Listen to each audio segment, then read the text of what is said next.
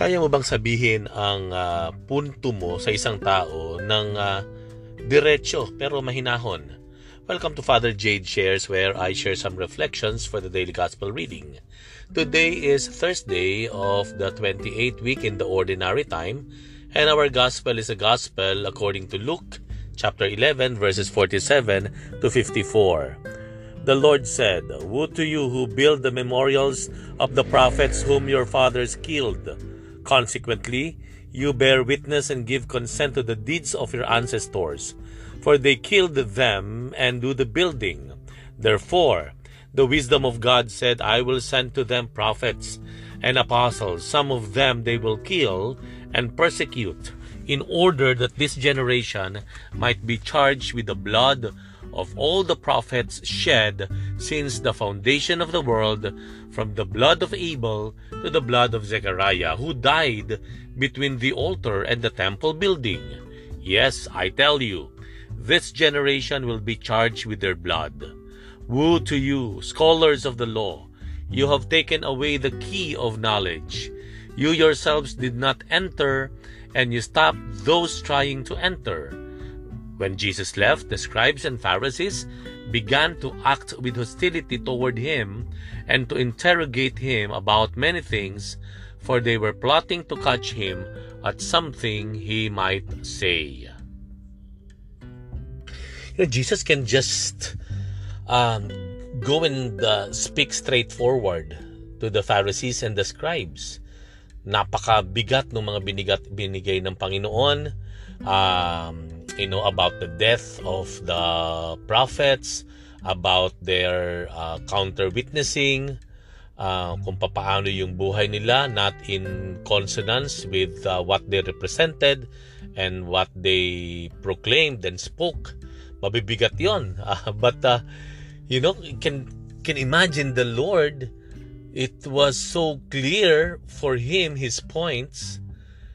Kaya niyang sabihin ng diretso. Pero pag sinabi niya ng diretso, ang katangian, kapag siya ay nagsalita sa kanyang mga persecutors o kahit sino na nais niyang itama, out of his concern and love for them, makikita natin ang sobrang tapang niya pero gentle, he was not that aggressive and tawag natin provoking, hindi siya yung parang naghahamon pero mahinahon instead of paghahamon.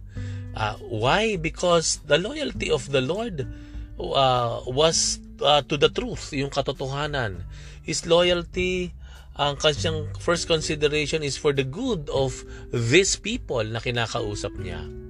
And he can just go straight forward to them na mahinahon, not provoking them. Although, of course, ang problema naman on the other end, yung mga Pharisees and the scribes, because they were perhaps hurt, and maybe a bit of guilt. Dahil ang Panginoon, pag nagsalita siya, nanunuot, nanunuot. Talagang tagus-tagusan because he was speaking of the truth. Kaya, ang nangyari, itong Pharisees and the scribes, nagmatsyag na. Binantayan nila ang Panginoon and meron pa silang strategy and that was to question Jesus, challenge him, waiting na makakuha sila ng words that will be used against Jesus. Binantayan talaga nila ang Panginoon. Nagkaroon pa ng connivance among themselves because they wanted to catch Jesus with his own words, and I guess that's how it is, that is the cause of speaking the truth, the cause of being faithful. That's the cause of a true concern na minsan ang balik sa iyo ay hostile, ang balik sa iyo nung pagsasalita mo ng totoo, as a form of concern dun sa tao, ang balik sa'yo hindi maganda. That's the cause of being straightforward. That's the cause of being honest. That's the cause of showing a true concern for the other person. And I guess that's a challenge, and we ask ourselves with that question, kaya ba natin kagaya ni Jesus that we can, our point na pinaniniwalaan natin tama, kaya nating sabihin. Kaya nating sabihin ng buong tapang. Pero hindi naghahamon. Hindi galit. Yung ika nga, hindi yung tipong nagpo-provoke ka. Parang ganoon. And yes, the Lord may be strong in His words. Maybe mataas ng konti ang volume ng kanyang boses.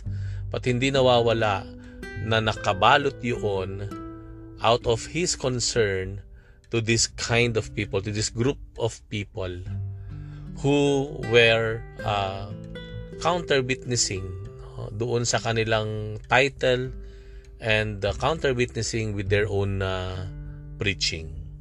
And we pray, Lord, grant us the clarity of mind. Grant us, O Lord, the wisdom to know what is good, what is truly good, what is the truth, what is correct and right. And Lord, grant us to stand by what we believe as the truth and the good. And grant us the courage, Lord, to accept whatever it takes to stand by the truth, to speak of the truth and what is right. This we ask through Christ our Lord. Thank you very much for reflecting with me today. We'll have another one tomorrow. Bye for now, and God bless you.